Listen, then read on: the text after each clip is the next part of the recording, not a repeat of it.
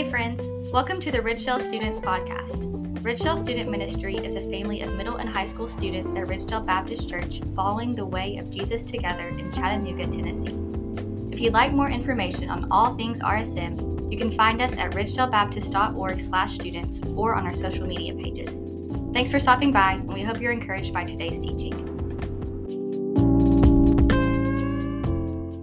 Welcome back to the 7th episode of our summer series on the Beatitudes. We've already recorded one episode today, and so we're hitting you with episode number 2 as we look at Blessed are the Pure in Heart. Anna Kate, though, next week, a week from today, is our first house night of the semester. That's crazy. What are you most excited for as we get back into our fall programming? Is everything an okay answer? That's totally acceptable. I'm most looking forward to everything. Yeah. For next week specifically, I'm just pumped that we're all going to be back together on Wednesday nights. I have really missed that consistency with RSM because we're together on Sundays, but it just hits different when we're together on Wednesday nights. So I'm pumped about it. What about you? What are you most excited for? I honestly can't wait until fall retreat. Fall retreat this year, it's always been good, but I just feel like there's something like special that's brewing for fall retreat this year. We're at 49 people going with us. Last year we took 50. So it's just kind of hard to like look away and be like, oh my gosh, what's going to happen? So I'm really pumped for fall retreat this semester. Do you have a particular series that you're most excited for at house nights? I think I'm most looking forward to Honor and Blessing. That's going to be at the end of the semester. But I'm also really looking forward to the Image series. What about you? Yeah, Image would have to be mine. I think Image is going to be the one that most of my time and attention goes into because it's such a big topic. And so I'm really looking forward to teaching through the Image series, but also very pumped after our conversation yesterday for the 3 Stories We All Live. I'm really pumped to teach through that series. And so it's all going to be good. But I'm just looking forward to house nights in general. Me too. So we're now in the latter half of the Beatitudes. We have 2 Beatitudes left after this. But before we get to those, can you read us our 6th Beatitude? Yes. Matthew 5:8 says, "Blessed are the pure in heart, for they shall see God." Chris, am I the only one that's a little bit confused? Because number one, how can we be pure in heart? And what does it mean, are Jesus saying they will see God? Yeah. It's a little confusing. Yeah, I think this particularly is probably the most confusing of all of them because we read pure in heart, and I don't know about you, but for me, immediately I think of perfect, that we have to be perfect to be considered pure in heart, which we all, if we're true and honest with ourselves, we feel that we're not perfect. So we're not pure in heart. And then that can even lead us to the question, will I get to see God? What will this mean for me if I don't feel pure in heart? Will I receive this blessing of getting to see and encounter God? And so I think there's a lot of good that's going to come from our conversation today. But this is a complex beatitude, but I think it's one that it's really important we understand. Absolutely. So what are we going to be looking at in this episode? So we've switched it up a little bit this episode. We are going to look at who are the pure in heart first. But then after that, rather than asking why is Jesus blessing this group, I want us to ask, what does Jesus' blessing mean? What does it mean that we'll see God? And then finally, we'll close out, as we always do, with what does this reveal to us about God? All right, I'm super pumped. Let's get started. Let's do it. Okay, so the first thing we're going to be looking at is who are the pure in heart. Chris, what is being communicated to us when we look at this beatitude? I'm really glad you asked, Anna Kate. So Eugene Peterson, when he translates the message in Matthew 5:8, translates it this way. You're blessed when you get your inside world, your mind and heart put right. Then you can see God in the outside world. Peterson here is getting at this interpretation of this beatitude that describes purity of heart as a right ordering of our inner life. So I think that this can be confusing for so many of us, especially for us coming from a Baptist context, where we prioritize typically the mind over the body or the spirit. For example, we love getting right knowledge, but right knowledge is insufficient for removing a heart of stone and replacing it with a heart of flesh. So Peterson then is on the right track, I think, in helping us understand who the pure in heart are.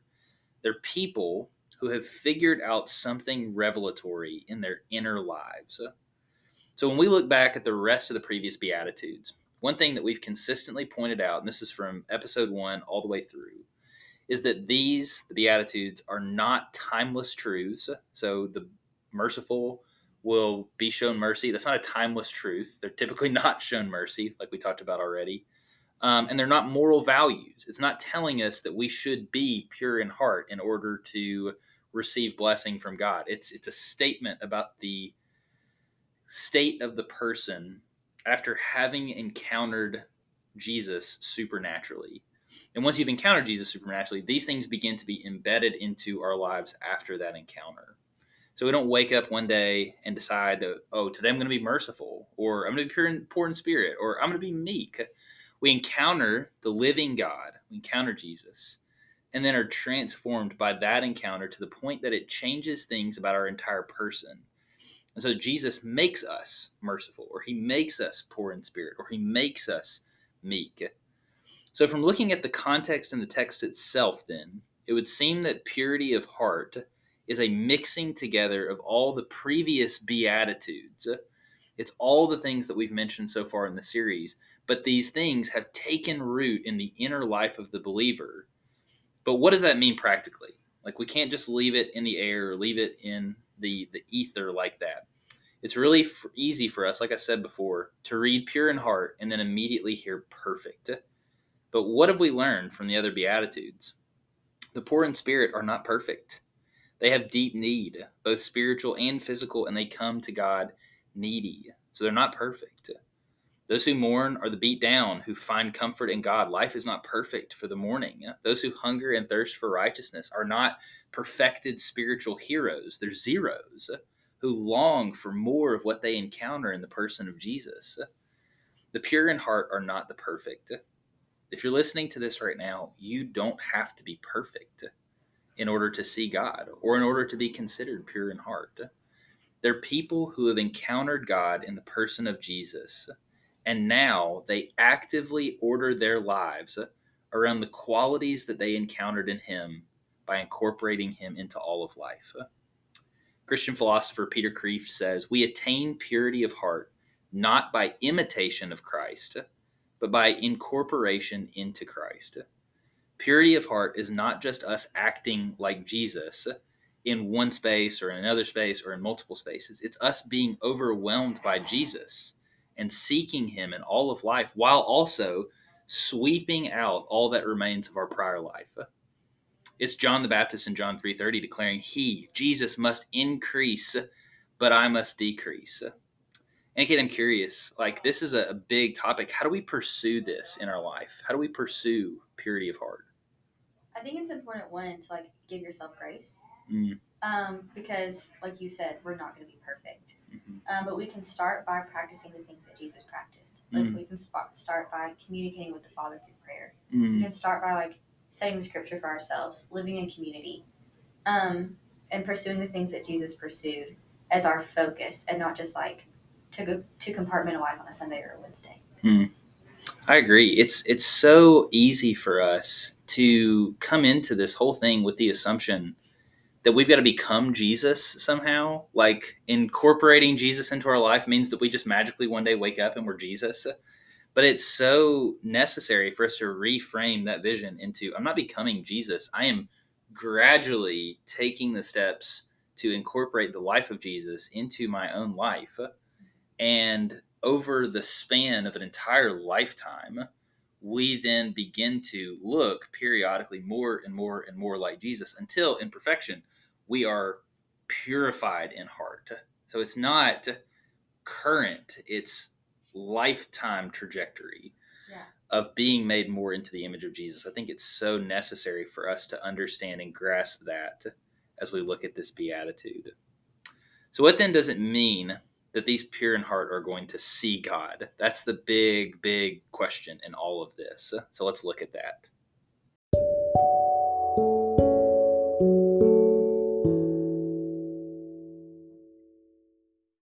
Anna Kate, Yeah. I want to ask a difficult theological question. Let's hear it. Can people see God? No, they can't. You think Okay. about like Moses, whenever he was like, God, can I please see you when you pass by? And God's like, actually, no, you can't. You're welcome to stand in the cleft of this rock and see the back of me. Some people got to see God the Son. Yeah. And Jesus, whenever he was here. Yeah. But no. Okay. They can't. I would agree with you. I think we see, when we look at John's gospel, the very beginning says, no one has seen God, the invisible God. But then Jesus comes and something changes. Creation is invaded by God in human flesh. And at that point, we're able to see and encounter God in person. But we look around us today, and Jesus is no longer with us. So does this beatitude have some sort of expiration date at the crucifixion or the resurrection or the ascension of Jesus? Do today's pure in heart people just miss out on this blessing? I think for us to begin understanding this blessing, we have to go see some sheep and some goats. Let's do it. So you look over at Matthew 25. At the end of the chapter, Jesus tells a parable about sheep and goats, where the two groups are gathered together, with the sheep being ushered into God's presence and the goats being banished from his presence eternally. In the middle of this passage, we see Jesus give a justification for why the sheep get to enter God's presence, why they get to see God. It says this, "Then the king will say to those on his right, 'Come, you who are blessed by my Father, take your inheritance, the kingdom prepared for you since the creation of the world. For I was hungry, and you gave me something to eat. I was thirsty, and you gave me something to drink. I was a stranger, and you invited me in. I needed clothes, and you clothed me. I was sick, and you looked after me. I was in prison, and you came to visit me.' Then the righteous will answer him, 'Lord, when did we see you hungry and feed you, or thirsty and give you something to drink? When did we see you a stranger and invite you in, or needing clothes and clothe you?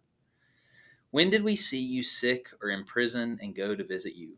And the king will reply, 'Truly I tell you, whatever you did for one of the least of these brothers and sisters of mine, you did for me.'"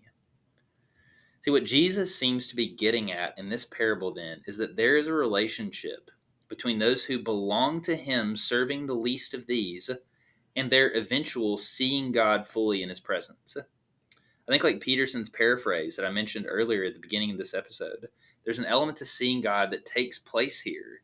And now as we traverse the world that God has placed us in, we have opportunity to see God even daily. As we're consumed by a vision of Jesus to the point that we sweep out the cobwebs of our old life and push all our chips into being incorporated into the life of Jesus here and now, we will see God in all the most unlikely places and in the most unlikely faces, because he tells us that we'll meet him there. It's true, isn't it, that in the seasons where we're most attuned to the life of God in our own lives, that we see the world differently. It's just natural. We wake up and we see people in a different light. We see the houseless on the street not as just obstacles to move past, but as people who are in need of the love and the dignity that God bestows on all his creation. We see the child that isn't just a dependent to be cared for, but who's a soul to be loved and nurtured with the tender affection that God has loved us with. We never see more clearly than when we see with the eyes of God. I think this is such a beautiful and profound truth. But even as I say that, I think there's a catch. The reality is that while we may encounter God in the least of these, in the child, the houseless person, the single mother, the abandoned orphan, they are not God. So what does Jesus mean then that the pure in heart will see God? What will the pure in heart actually see? If I'm being perfectly honest, I just simply don't know. And I think that's okay. I think it's okay because while God has revealed himself to us in part, and while he is not a God of confusion or disorder, but of clarity, he is still a God that is mysterious. What does it mean that the pure in heart will be blessed by seeing God? I don't know. But whatever it means, whatever they will see, I want to see that for myself. I want to see it because I believe fully that it's going to be more beautiful than our minds currently can comprehend. And it's mysterious and it's difficult for us to wrestle with, but I think it's okay for us to step into the mystery of God and be all right with not having the answers. And Kate, I think we're so conditioned in the church today to demystify Christianity, but we have to admit that there's mystery to God. What sorts of things have you found helpful in your walk when it comes to the mystery of God? I think when it comes to the mystery and the unknown, I'm a person that really likes to know everything and be in control of all things. So when it comes to like the mystery of God and not knowing things, I like to start by reminding myself of what I know to be true about him. Like thinking back to his character. Like I know he is with me. And I know that he's kind. I know that he keeps his promises. So when things feel like, okay, what in the world is happening? Or like, how do you explain this? Well, we know that God keeps his word. So we know that he's going to protect us. Yeah. So I just like think about his characteristics that I know to be true. I feel that too. My inclination is always to know the answer. I always want to be able to give the answer. And it's funny because I train leaders and I even train myself at times to be okay with saying, you know what, I don't know the answer to that, but let me find that for you. And the simple fact is there are some things that we just don't have comprehension for right now. No matter how much education, no matter how much spiritual formation we've undergone, there are things about God that we simply do not understand this side of eternity. And that's okay, because if God were understandable in perfect understanding right now, he wouldn't be God. There's a quote out there about that somewhere, but I don't have it on hand. And we will spend that eternity that we get to enjoy with God learning those mysteries. But I think for right now, it's okay for us to just step into the mystery of God and be okay not always having the answers. And so we've gone a lot of places right now, but we have to close, as we always do, with what does this reveal to us about God?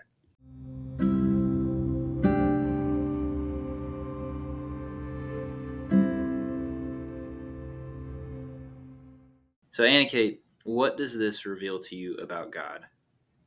I think it just reminds me, I think I said this on the last podcast too. It reminds me of who I am and who God is. It reminds me that he created me and he sustains me. So to be pure in heart that's my sanctification process. And God, he has to sustain every bit of that. So yeah, does that make sense? Yeah, I think it makes sense. I think for me, this beatitude, and particularly the blessing that comes along with it, it really confirms to me the fact that God knows that what is best for me is ultimately himself. There's so many physically appealing blessings that precede this beatitude. And you've got people inheriting the earth or being comforted or being given the mercy of God. But at the end of the day, all of these things without seeing God himself are worthless. So this beatitude, it serves almost as a reminder for me that when my life is most aligned with God, the blessing that I truly receive is the best blessing of all. It's seeing God himself. That's good. And Kate, any last thoughts before we sign off? No. Nope. Well, that is the end of episode 7 of our podcast summer series on the Beatitudes. We hope you'll tune in for our next episode that will be coming out next week on our 7th Beatitude. Blessed are the peacemakers, for they shall be called sons of God. And Kate, take us away. All right, RSM. Also, I wanted to give a shout out. All of our Hamilton County kids, happy first day of school. Yeah. Just remember, when you're out there at school, don't sweat the petty things. Don't pet the sweaty things. We love you so much. We love you guys. We'll see you next week for house night. Later.